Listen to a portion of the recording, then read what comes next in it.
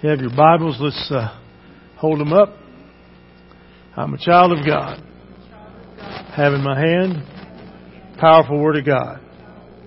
Can change lives, heal broken hearts, save man's soul. Lord Jesus, today, speak to me. In Jesus' name. Amen. All right. In those Bibles, Ephesians chapter 4. We're going to be looking in verses 1 through 16 this morning. Continuing our theme, Masterpiece in Progress.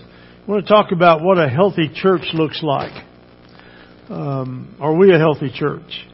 Well, we're going to find out. All right. It's no mystery that I love football. I just love all the facets of it, every piece of it. I love to watch it. I love to watch teams execute very well. Was pleased to see Jinx bounce back from 2 losses. Now, I'm not sure Enid is a formidable foe for anybody, but it's sure a good game to win. And they won big, 62-10, I think it was. It was 56 to nothing at halftime. It was amazing. But they were clicking on all cylinders. They were playing well. They did good. And it's fun to watch that. It's fun to watch each piece of the component of a team work, because you got to have a good quarterback, got to have a good running back, got to have wide receivers, but you got to have that front line, those guys up front blocking. You got to have those guys. If you don't have them, you're not going to go very far. And when they're all working together like a machine, it works well. And that's really in any part of your life, right? It's in the job that you have. There's pieces at your job that others have to do. You don't do it all. But doing it all together, you have success. And that's an important thing for us to remember, is that getting the person in the right position, with the right job, with the right goal, victory can be attained. And it's true in the body of Christ. We need to understand that each member in the church, in the right position, doing the right job, for the right reason, we can reach a community for Christ. And that's what we're all about. We've always been about that. Our main theme here at River Oaks has always been to seek and to save the lost. That's kind of our overriding theme that we have. And whatever it takes to do that, we need to be about that business. And Paul talks about in our passages we're going to look at. We're going to break them down as we go through. We're not going to read them all at one time. We're just going to break them down as we go through. Paul's going to talk about a healthy church and what it looks like. And when we put God's team together, what shape it can take. What will be the assignment? What position would you play? Paul gives us 4 characteristics of a healthy church it's made up of healthy Christians.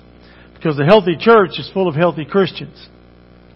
So we want to start in verses 1 through 6 in dealing with the first aspect of characteristic of a healthy church, is that they were characterized by unity. God desires our unity, our oneness. Unity is not conformity, uniformity. Uniformity is when we look alike and we act alike, and that's really boring. God's not boring. Just take a look around. Look in the mirror. God's very creative. Unity is when we walk together and work together with common convictions, common commitments. And those 2 are essential. Beginning at verse 1 through 3, we talk about what unity looks like. There must be a oneness of humility. In other words, our behavior should be one of humility. Let's take a look at verses 1 through 3. Therefore, I, the prisoner of the Lord, implore you to walk in a manner worthy of the calling with which you have been called, with all humility and gentleness, with patience, showing tolerance for one another in love, being diligent to preserve the unity of the Spirit in the bond of peace. He says, therefore. Therefore is a connecting word. It connects chapters 4 through 6, which deal with the duty of a believer, with chapters 1 through 3, which are doctrinal in nature. And that order makes a difference. You need to have doctrine before you have duty. Because doctrine will dictate what you do. Your convictions will dictate what you do, what you believe. And Paul is a prisoner, not of Rome, but of the Lord. And he uses the word beseech, parakalo in the Greek. It means to exhort, to encourage, to urgently, personally, urgently encourage someone. He uses the key idea of walking. It's a continual, it's a present tense ending word in the Greek. It's continually walking. Not slowing down. Not waiting. But continually in your walk. And then the word worthy is used in our verses here. It means to be of equal weight. With balance. We need to live lives with balance. And great blessings come. Those are described in chapters 1 through 3. But if we're walking that worthy walk, God has a blessing waiting for you. Then he mentions the idea of calling. John MacArthur said that the sovereign calling of God is a call to salvation and to service. Verse 2 notes 4 aspects of our unified behavior. Those 4 aspects are lowliness or humility, true self-evaluation, true self-awareness, using Christ as the standard to measure, not others.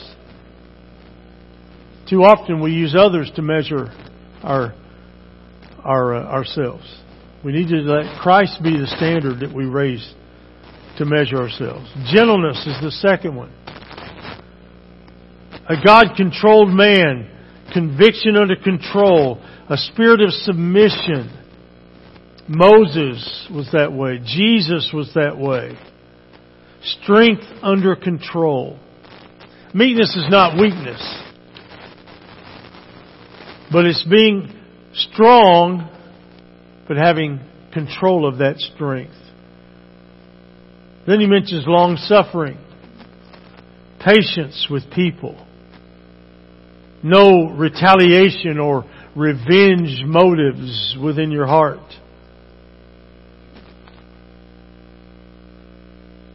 This is the most evident sign of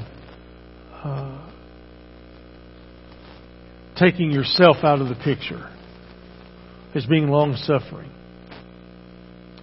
being patient. And then the fourth one is forbearing. There's room in your love for those who hurt or offend you. And that's a tough one. Because when people have hurt us, we don't want to love them. We don't want to be around them. We don't want to be near them. Out of sight, out of mind.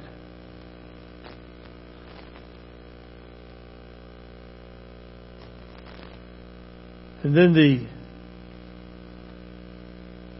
next thing I want you to understand is when he uses the word endeavoring.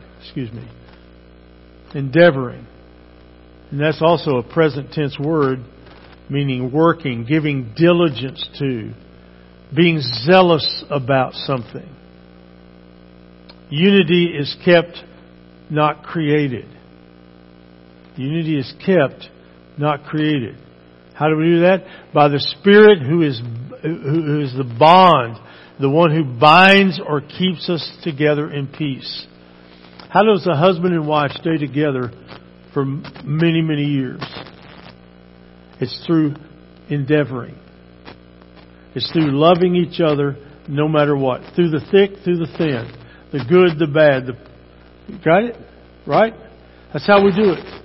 How do you have friendships that last that long? Same thing. It's a give and take. You're going to gain things, you're going to give things. And we have to do it that way. The next thing I want you to see is that there must be a oneness of theology. What you believe. Let's pick it up at verse 4. There is one body and one Spirit, just as also you were called in one hope of your calling. One Lord, one faith, one baptism, one God and Father of all, who is over all and through all and in all. Theology matters. I used to think, I don't even want to deal with theology. But if you don't deal with theology and have it as the basis for why you do what you do, why are you doing it? I mean, really. What you believe matters. Do you believe what the Bible says or not? Do you believe what Jesus said or not?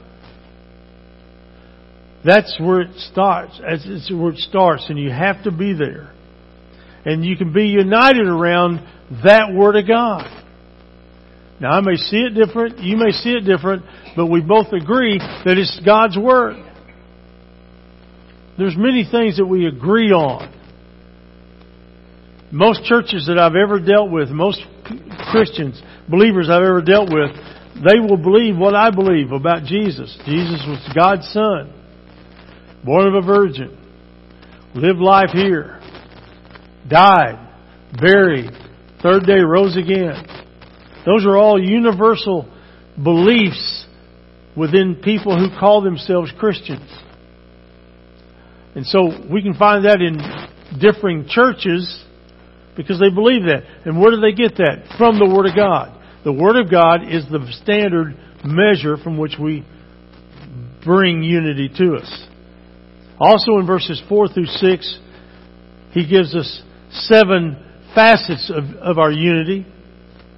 Now, I'll have you just look through there and you'll find them. In verse 4, it's the Spirit's verse. In verse 5, it's the sin verse. In verse 6, it's the Father's verse. It talks about the triune God, the Father, Son, and the Holy Spirit, and that we must be one. Everybody must be one. One body, he says. No barriers. One Spirit, energizing the body of Christ.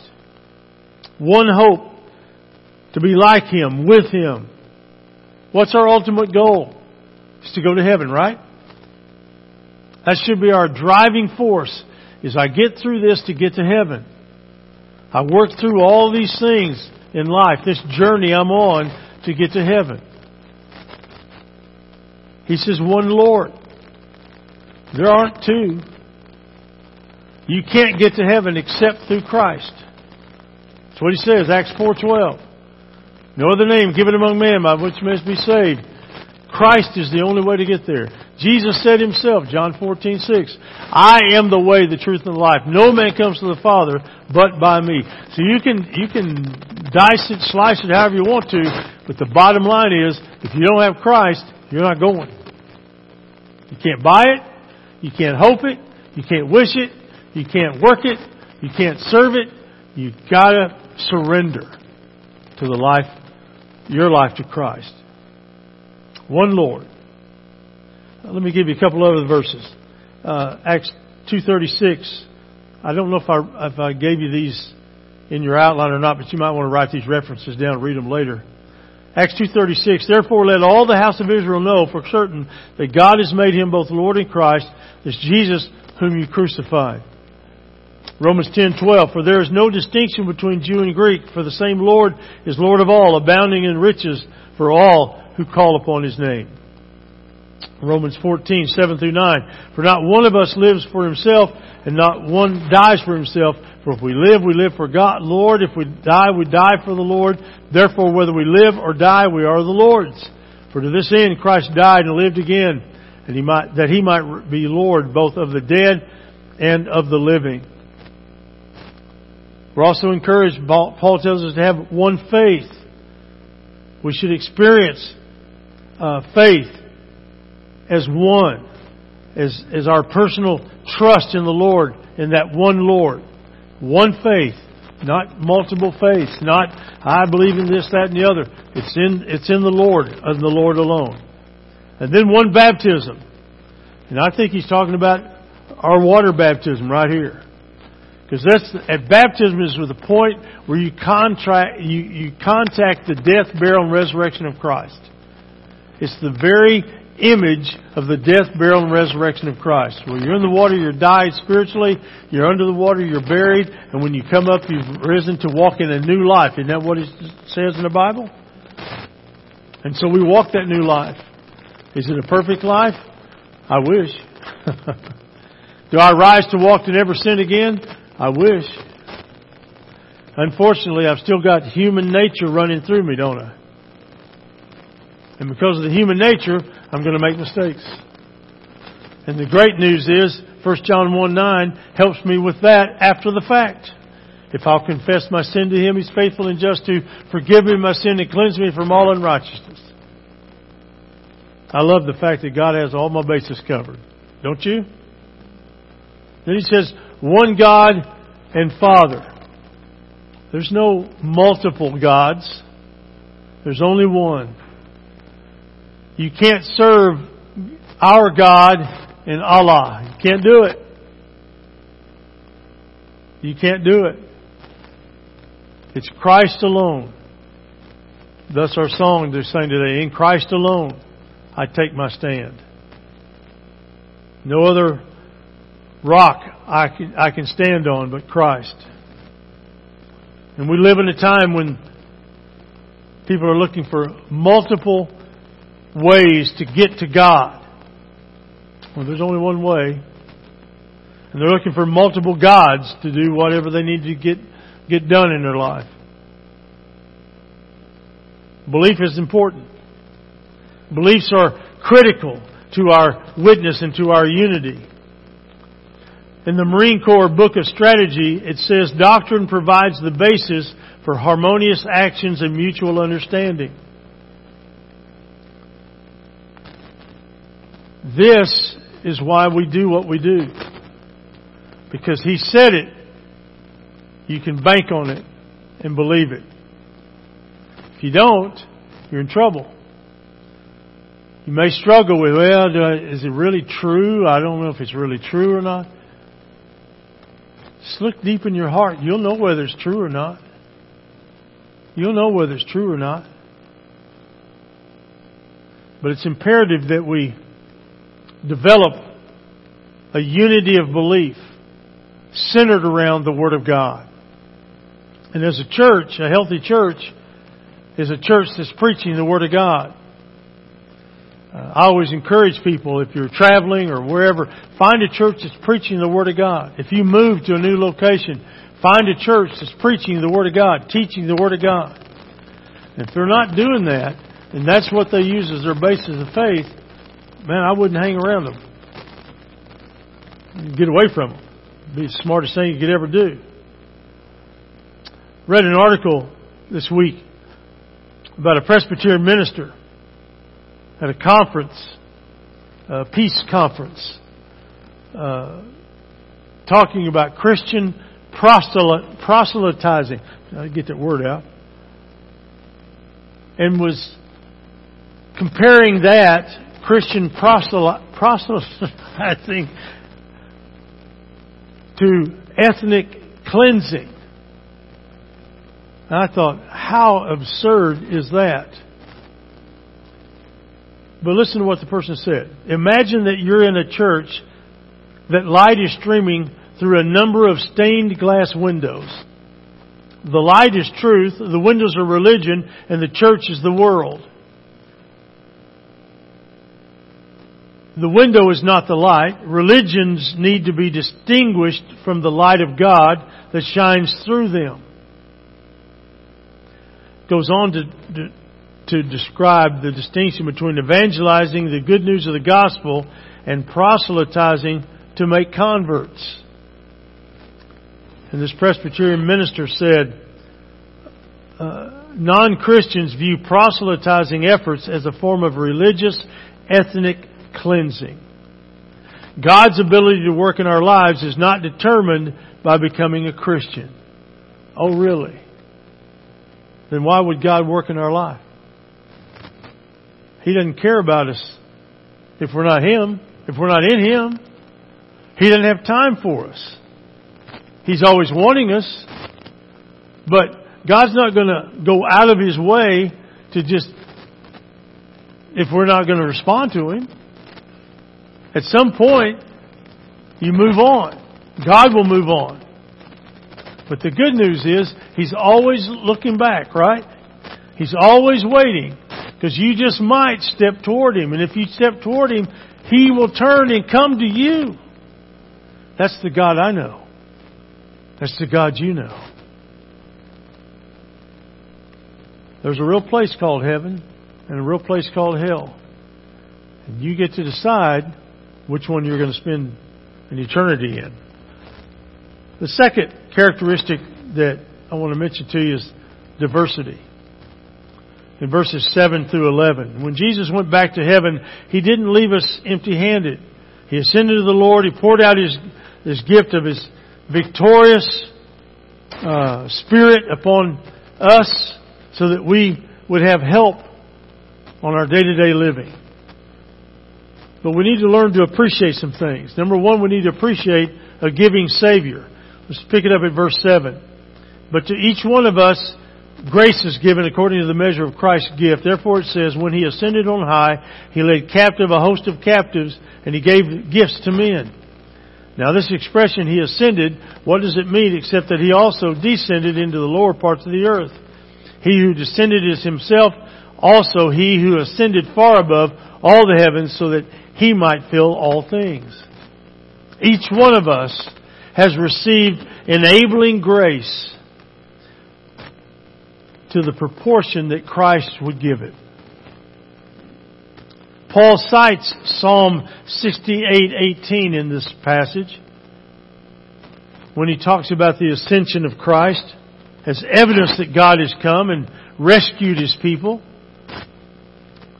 receiving gifts, the spoils of His victory over sin, death, hell, and the grave. Jesus now gives back to His people spiritually gifted men and women that they might minister to people, to the church. Christ is the ascended Lord. He has led captive the powers of evil that attacked and conquered and enslaved us. The one who came all the way down has gone all the way up. And so He is far above, fills all, gives gifts to all.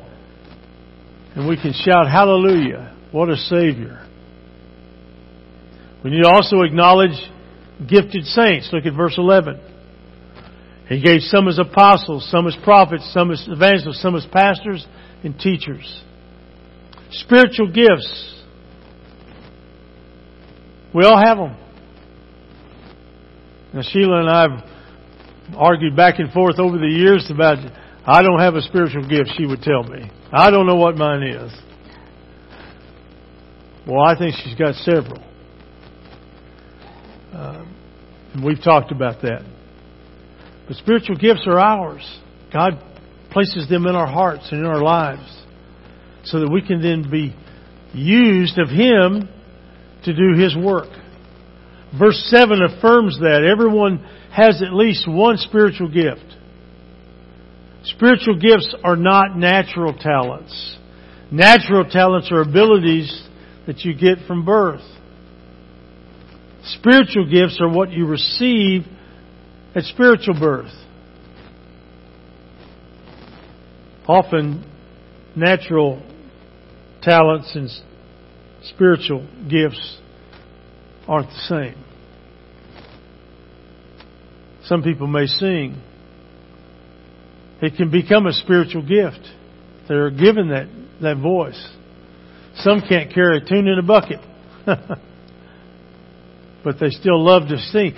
But see, singers are worthless without people who will listen. It doesn't matter how great a singer you are if you can't listen. What a great story of recent. Maybe you've seen the story where the gal was homeless and she was singing in the subway. I can't remember exactly what town she was in, but beautiful voice. Somebody heard that and she's just signed a recording contract with a person out in, I think it was California, in L.A. So, yeah, homeless, and now using the gift that God gave her, she's going to be able to make a living. It's awesome. Verse 11 says, "Give attention to the four that are essential for the health of the church." To the 4 people that are essential to the health of the church. And we need to make sure that we're listening to the teachers that are put in front of us so that we can grow. Apostles and prophets, foundational.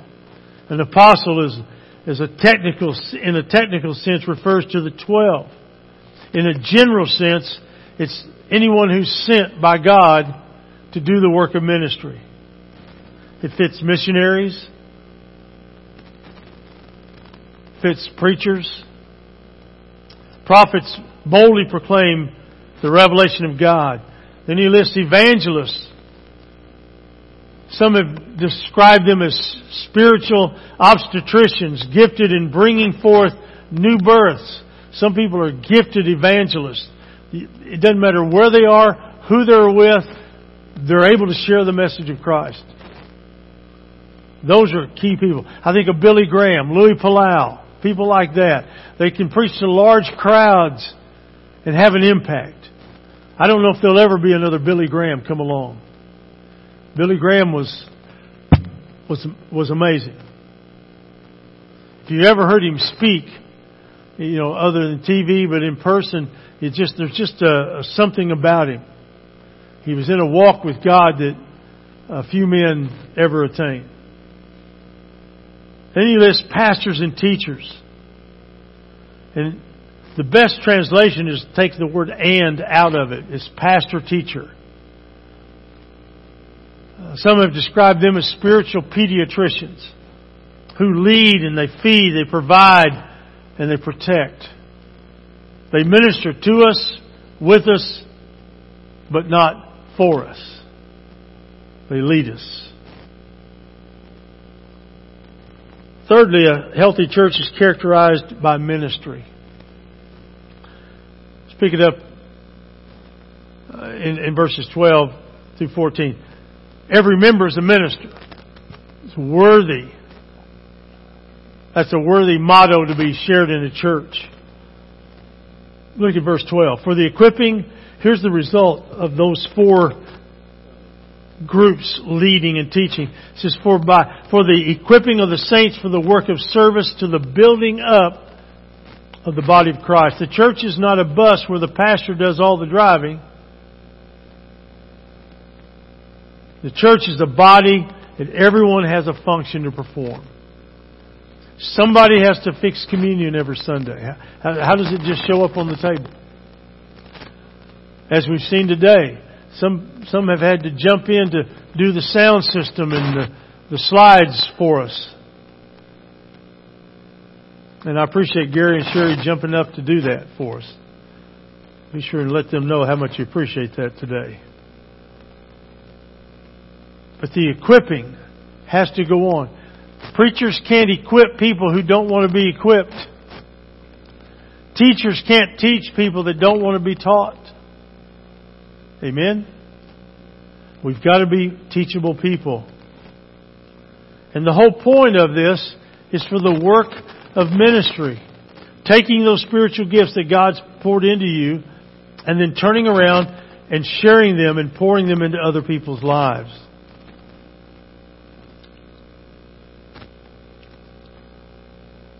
We need to be edified. Verse 12 talks about being edified. Edified means to build up, to mature, to develop. And we need to be about that business of developing people. In verse 13 it says we need to be educated until we all attain to the unity of the faith and to the knowledge of the Son of God, to a mature man, to the measure of the stature which belongs to the fullness of Christ. Be teachable. The greatest thing you could ever do for yourself is to be teachable. Never stop learning. Never believe you've attained it all and gotten there. You ever met anybody who knows the Bible front and back and they don't need to read it anymore? They've told you that? Well, I've been through it. You can't go through it enough. Every time you go through it, you're going to grab something new if you're teachable. If you're not teachable, then you can't. Teachers run into this all the time. Coaches run into this all the time. They were coached wrong early on, so to undo those bad habits, to teach them the good habits, boy, sometimes you make it, sometimes you don't. And the way parents are today, they're more critical than they've ever been. Of coaching, of officiating, of every facet of it. And it seems like the younger the kids, the more outspoken the parents are. It's just a game, folks. It's just a game. It's in life and death. It's just a game. But be educated. Be willing to learn. Always be open to receive. George Barna did a survey, Barna Research Group, and revealed that 75% of Americans, including more than 40% of born-again Christians, agreed with the unbiblical statement, the Bible teaches that God helps those who help themselves. It's not in the Bible. He exposed Americans' beliefs when he said this, that God is merely our assistant, not our foundation. More than 40% of born-again Christians also said that the Holy Spirit and Satan don't exist.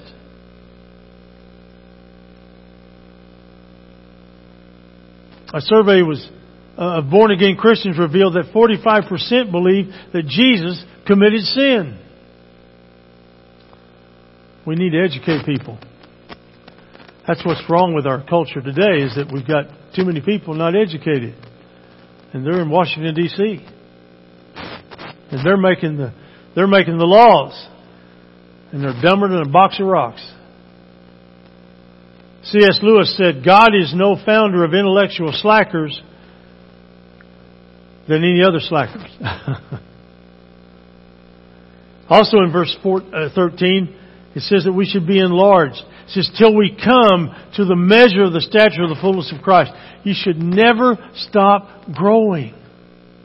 Especially in your walk with God. In your understanding of God. In your depth with God. God didn't save us to simply take us to heaven. He saved us to make us like Jesus. And we need to make sure that we're enlarging ourselves by encompassing other people. Then he tells us to be established in verse 14. As a result, we are no longer to be children tossed here and there by waves and carried about by every wind of doctrine, by the trickery of men, by craftiness and deceitful scheming.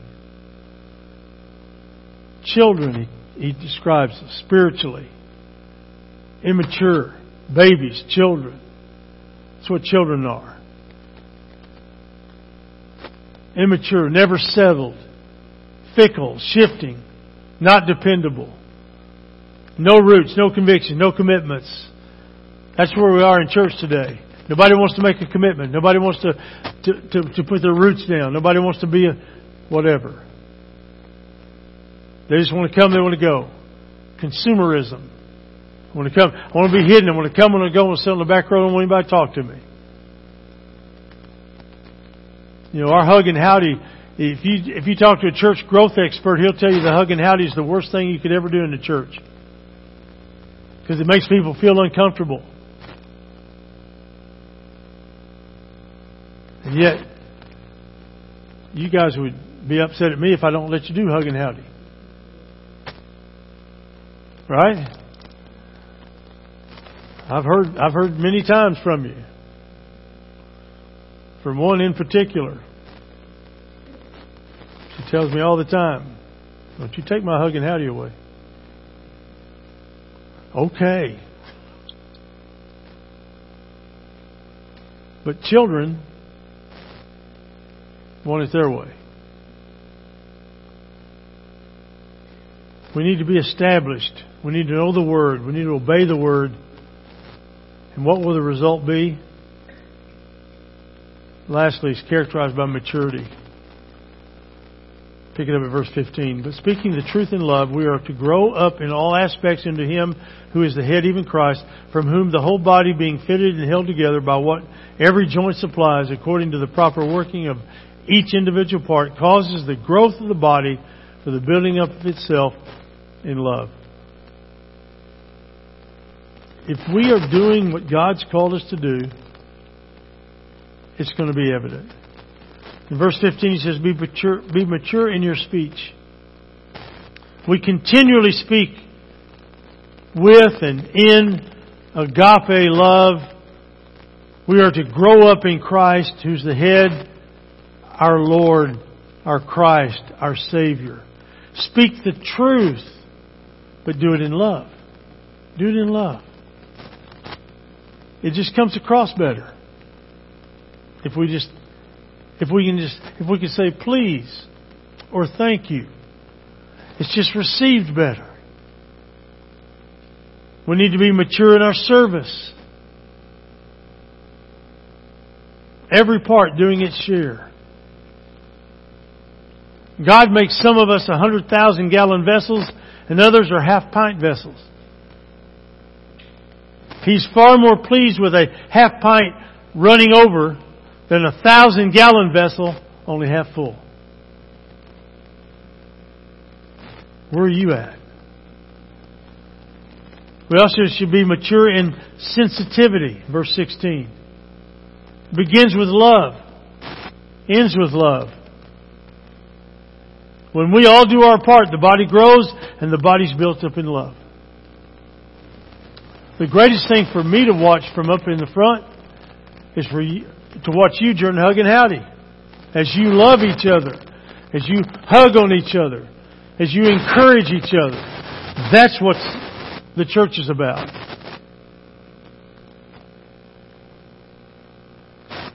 What does it look like on the outside? Well, let me give you a few examples. Language therapist Lucy Smith and her faith-based literacy program for Texas prisoners. She spends 8 hours a day in Dallas and Fort Worth jails. A 61-year-old grandmother of 7 oversees 44 tutors who teach roughly 60 inmates a week. She said this, if a person can't read the Word of God for himself, he cannot ascertain truth for his life. Her efforts have caught the attention of the state prison officials who are now encouraging the development of these faith-based programs across the state of Texas. A 93-year-old Carl Mix, who after a life of ministry to shut-ins in hospitals and sanitariums and prisons, now volunteers his services as a geriatric psychiatric center in Canton, Ohio, where he visits patients once a week and leads Sunday morning services. Lieutenant Jeff Francis, who as the founder of the Chattanooga, Tennessee Police Department's first gang division, spends his days working with troubled youth. He goes home and works with troubled adults. For the past 16 years, he and his wife Gail have cared for mentally handicapped adults as house parents for the Orange Grove Center. They also homeschool their 4 children and interpret for the deaf at their local church. That's what it looks like. But this letter, written by Columbine martyr Cassie Bernal to a friend of hers, I mean, it just sums it up about where we are and should be in Christ. She says this, I am just so thankful for everything He's done for me as well as for others. Even when things are bad, He stood next to me and things are a little less prone to becoming blown out of proportion by my emotions. You know, I wonder what God is going to do with my life, like my purpose. Some people become missionaries and things, but what about me? What does God have in store for me? Where do my talents and gifts lie? For now, I'll just take it day by day. I'm confident that I'll know someday. Maybe I'll look back at my life and think, oh, so that was it. Isn't it amazing, this plan that we're a part of? Cassie Bernal was killed in the Columbine High School shooting.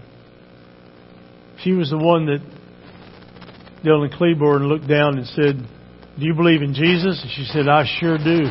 Boom, shot her right there. Now, how did she get that faith? A month before that, if you know her story, she wasn't a believer. She had a little bit of belief, but really wasn't part of her life. She went to a retreat with her church youth group, got reconnected to God, and a short time later, she's with the Lord. You never know, do you?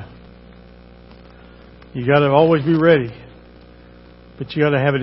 You got to have a plan in place, and you got to have a relationship intact. God's will is that we be a healthy church. And to be a healthy church, we must be healthy Christians. To be a healthy Christian, we must know Christ, genuinely, really, truly know Christ. Then and only then can you play the part that He has for you, just as He has for me, and this great plan that He has for all of us to be in the church together. So I don't know where you are today. I hope that you're a healthy person. You're a healthy Christian in a healthy church. And I'm praying for you. I pray for you every week. That God grows in you, God lives in you, and God enlightens you. But if you're here today and maybe you need a touch from God in a special way, would you respond to that as we share our invitation song this morning, Just As I Am? Let's pray and then we'll stand and sing. Father, I thank You for this time. I thank You for these people, and I thank You for this church. And I pray that we continue to display a healthy church because it's full of healthy Christians. We're not perfect. We're all striving to be what You've called us to be. But God, in You, we have hope. And so I thank You for that. But if there's one here today, Lord, that needs to make a deeper commitment in some way, I want to encourage them to do that as You encourage them in Your Spirit to respond. In Jesus' name we pray. Amen. Let's stand to sing.